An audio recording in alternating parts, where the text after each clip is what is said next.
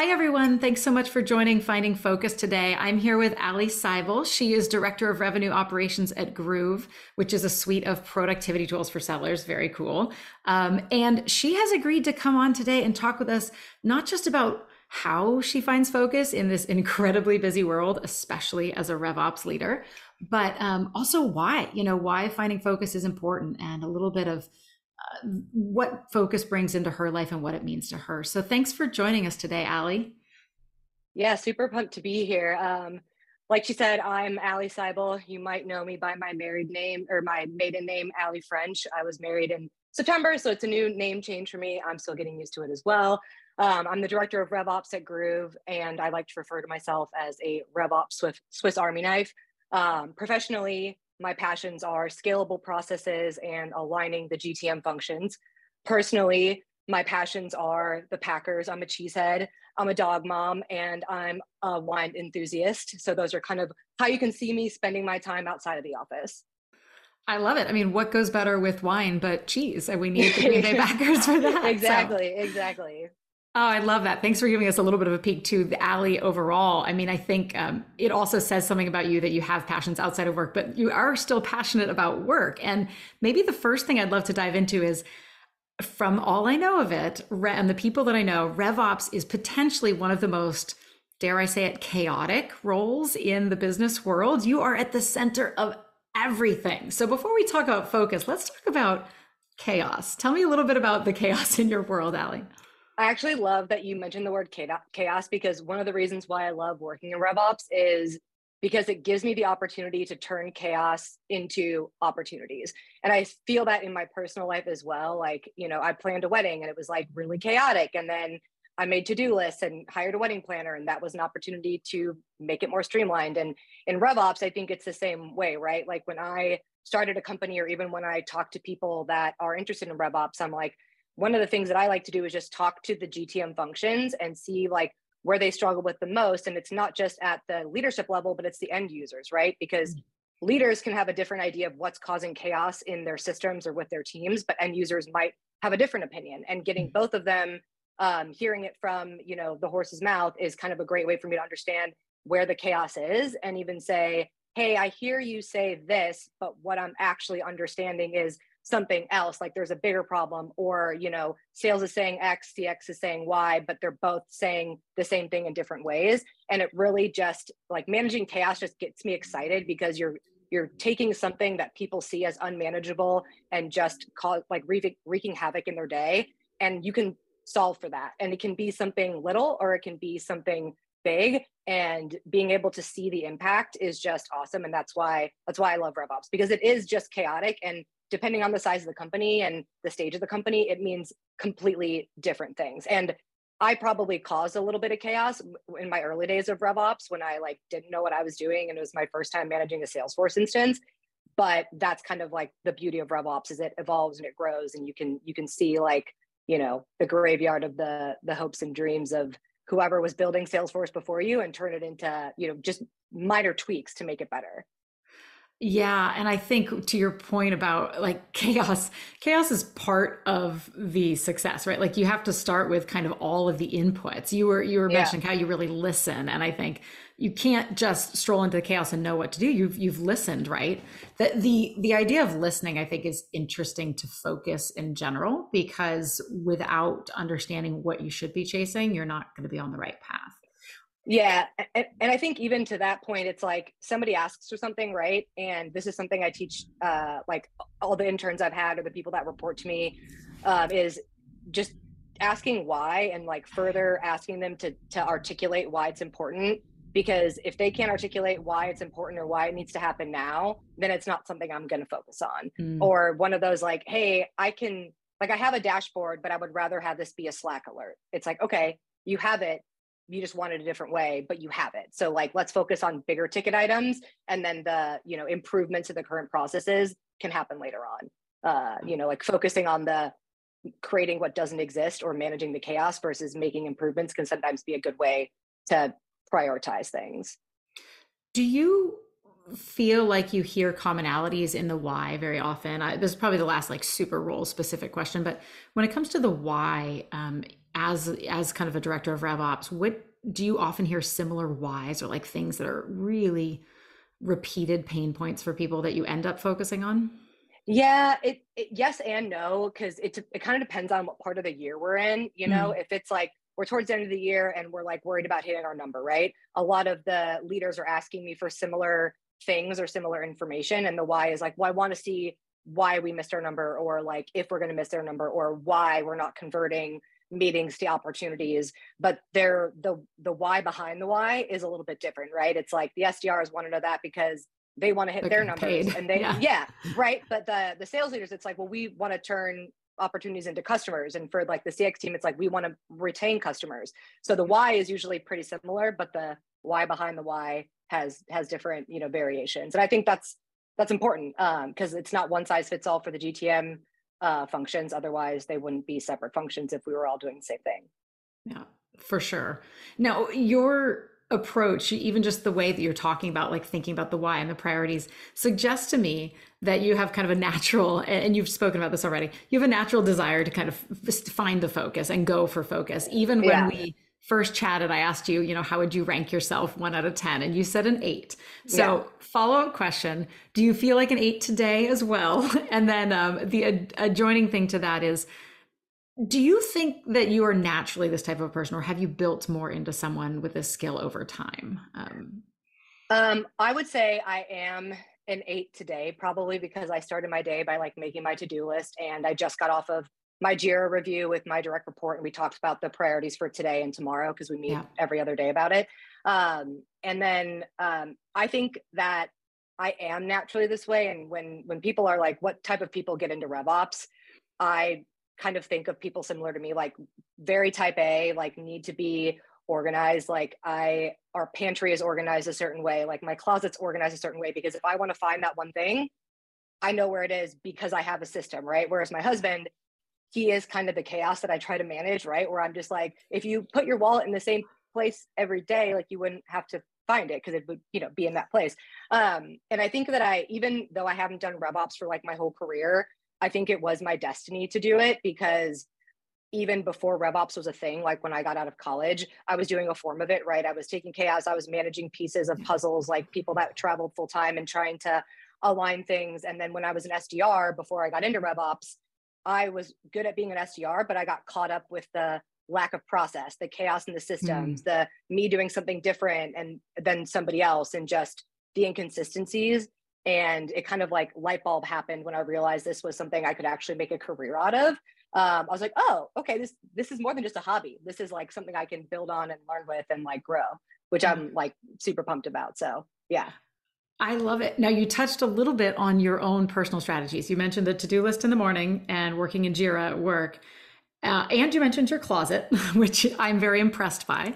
And we could, just for the record, we could probably go down a whole rat hole of talking about partners and how sometimes your organizational abilities don't align. Align. Yeah. Actually, that's a late night with a drink in hand chat for you and me, Allie. Yeah. But take me back to the strategies and the tools that you found actually help you. Now, sometimes, let's be honest, sometimes a to-do list doesn't actually help. Like for certain people, it does and it doesn't. What actually works for you? And this can be in life as well as work. Yeah. So I would say like for work to-do lists, like when I came on at Group specifically, there was like a Slack channel where people could go in and request something, but Mhm. everything lived in the Slack channel. So for me, it was like, there's no way to track this. If you want to make a comment, it has to be like in a thread. And I'm like, I'm having a hard time just keeping track of what happened to this request. I'm like, so we have to have some sort of system where it's trackable and people can go in and see like, okay, person X, you've made 50 requests this quarter. Which ones are the most important? And make them help me prioritize. But then also on the flip side, it's like our Jira board has like 130 tickets on it. A lot of Mm. them sit in our backlog. A lot of them sit in, like waiting on approval or in different swim lanes. So even though that's kind of like our to-do list as a team, I still have a separate to-do list that I write down, because it's like, I've got these 25 tickets. I need to do them all, but I know that today I've got enough time to knock out like 5 easy ones that don't take hours of my time. And then on Fridays, I try not to have any meetings. I call it my GSD day, get stuff done day, yes. get shit done. Yes. Because for me, especially with a lot of the projects that I have to do in RevOps, you have to sit down and you have to like map out what it looks like. You have to make sure you've talked to all the different stakeholders and you have to build it out so you can show them what it looks like. And you can't start and stop, especially like for me, like I have ADD. So it's hard for me to actually like sit and focus. So when I need to do it, like my computer, like my phone's on focus, I've got focus time blocked out on my calendar. I just need to get it done. But it took me a while to like figure out that that's what worked best for me is like having the Jira board and a to-do list. Eric, who works for me, like he will put time on his calendar and he will actually just include the links to the Jira tickets that he needs to work on, which that works for him. Like I love the satisfaction of crossing off something. So like, that's why I have it written down in a separate to-do list. But then also the people that ask me for stuff have visibility into that board. My boss has visibility into that board. So when I say, hey, not now, you know, like look at all the other tickets, or like here are the ones that I'm prioritizing, or hey, which of these 15 that you've requested is your priority, and then we'll move some into backlog. Because it's not like me putting in the backlog is me saying no, it's me saying there are other higher priority items that are going to be more impactful to the business that I just need to focus on. And sometimes I don't get to say in that. Like sometimes my OKRs are a mix of things that I want to work on and a mix of like what my boss or the company needs. But since we support 3 different teams, we try to make sure that we like don't play favorites and each of our children get the same amount of attention. Because I think that's one of the mistakes people make when they're in RevOps, or they think they do RevOps, is like sales gets all the attention, and that's not how I work. But it, you know, like I said, it took me some time to realize that I needed a to-do list on top of my Jira board. But I think the Jira board, or any sort of tracking system you can use for visibility for other people, is like super important. And then even like if I'm on vacation or Eric's on vacation, they can go to that Jira board and I can see, okay, what is the last comment he made? So I know like where we're at.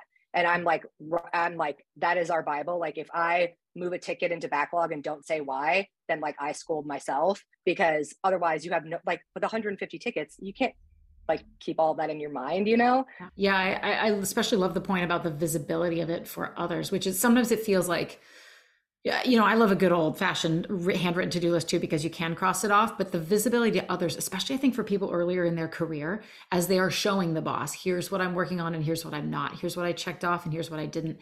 It feels almost overly rigorous sometimes, but if you get into the habit of it, it can be very good for that visibility component, for sure. Yeah. And I think one of the challenges that I've had at like all of the companies I've done RevOps for is there are some people that really like using the Jira board in tandem with me. They're like, oh yeah, I'll make a comment, or they're really good at responding to my comments at them. And then there are some people that just like, they will never look at the Jira board no matter how hard I try to get them to look at the Jira board. So I just put it as part of our like weekly syncs. Like, here are all the tickets that you have open. Here are their, like, give them the verbal status if they're not going to look at the Jira board, because ideally you'd want everyone to, you know, use the same process as you. But I know that's not realistic when working with like leaders that are doing a million other things. So trying to like meet people where they're at in terms of how they work, I think is important too, and helps me focus. Because otherwise we have a Jira board with 100 things and waiting for approval, because the people that I'm waiting for approval will never look at it. And then that just distracts me, because then I've got a giant swim lane full of tickets that are just sitting there, and that drives me nuts. Yeah, and you don't want to be spending all your time, your precious time, like shepherding tickets, right? Like you want it to kind of flow. I think that's one that we could, you know, that's probably a whole nother thing, which is how do you work? I mean, similar to the husbands at home, right? Like how do you work with someone who has a different approach to it, and how do you both keep running in a way that makes sense? Too often we think that what works for us works for someone else, and that's part of what I enjoy doing on the show, is talking about different approads, because people really do have very different approaches to it. To that end, I want to hop back to the point. You mentioned briefly that you had ADD, and I think in the conversations I've had with folks that have ADHD and ADD, like it often almost always happens that you're actually more aware of the distractions, right? Like, so I think you're probably aware of like, hey, that's going to make me distracted, or that might, where sometimes people who haven't had a diagnosis of that sort don't, they get slid into distractions without realizing it. So you mentioned that you like that GSD Friday, right? Like making space for yourself to work without distractions.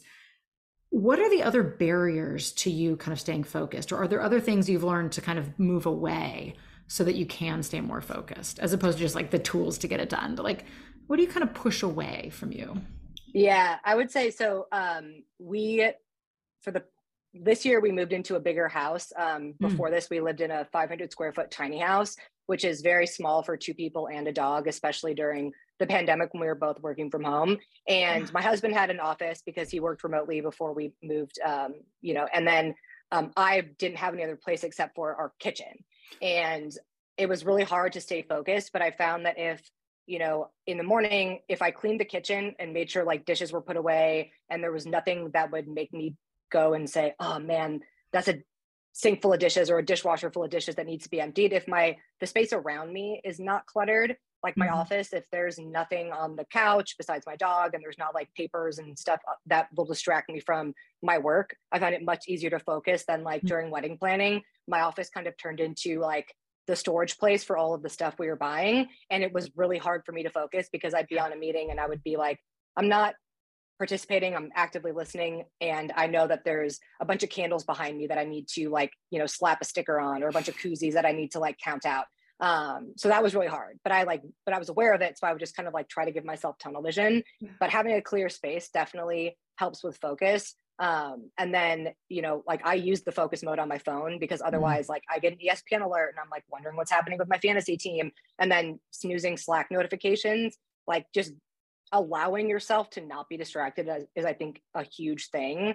um and some people don't allow themselves to focus because Slacks and emails and all that stuff. So I think that's a Yeah. big thing for me, is giving myself the courtesy of, you can focus for 3 hours and the world's not going to end. Yes, and let's dive into that, this idea of you can focus for 3 hours, because there is a myth, right, that we should all be more focused all the time. And that doesn't work for the human brain, right? Like Yeah.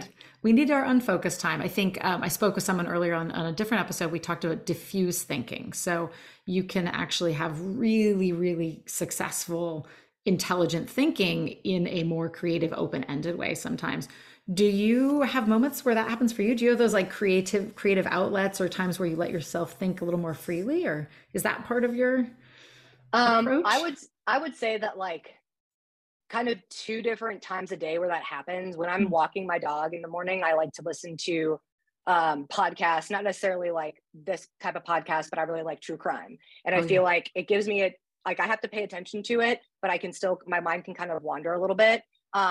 And I will be like randomly thinking about a work problem while I'm walking my dog. And I'm like, oh crap, I think I have an idea for this. And I'll Mhm. send myself a quick email. Or like most of the time it's when I'm about to go to bed, I've like done my routine and I'm getting ready to fall asleep, and my mind just hasn't quite turned off yet, and I'll be thinking about like some work stuff, and I will say, oh my god, I think I have an idea, and I'll write it down. And I think that it happens at those two times a day, because in the morning my brain is fresh, I haven't spent all day like looking at emails, being on meetings, whatever, and I'm well rested. And like I've just had my first sip of coffee, and I think at the end of the day it's the same thing, where like I've turned my brain off for the day. I wound down, like I had my glass of wine or whatever. My brain like was done thinking, but then it had like one last little spark. And I think because both of those times a day happens after a period where I'm not using my brain, that I can get the most like thinking outside of the box and being the most creative. Now, I don't think it's necessarily great that I have all my best ideas right before I go to bed, because then I have to like put it in an email that'll make sense to me the next day. But on more than one occasion, it's turned out to be a pretty good idea.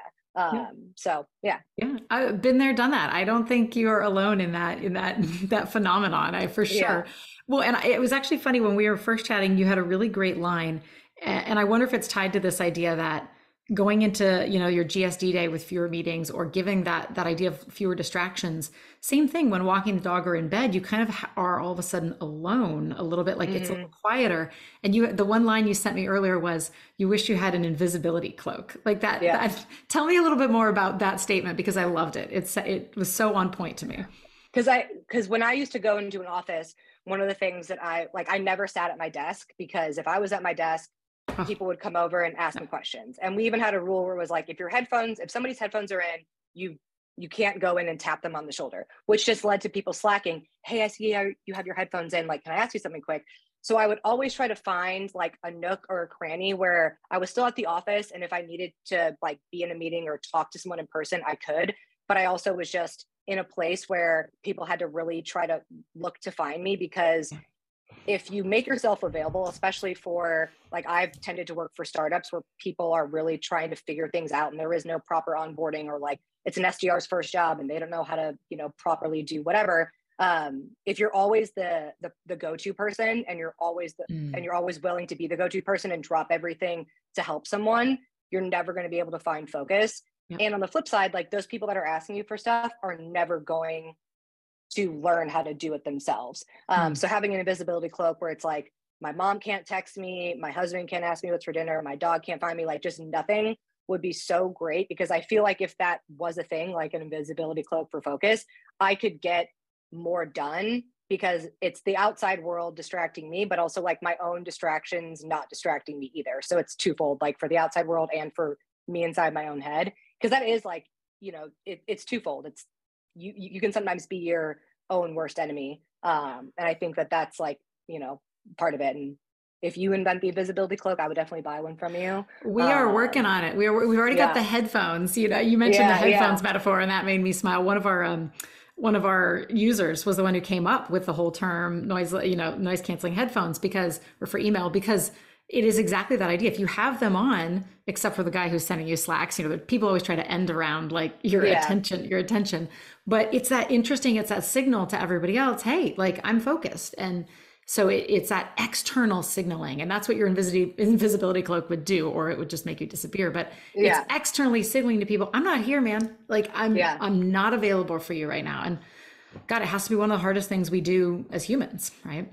Yeah. And I really think that, in like the digital world where we live in, where like, even like I can text my doctor, right? Like we just are like, we're being taught bad habits of thinking we deserve an immediate response when like really maybe we don't.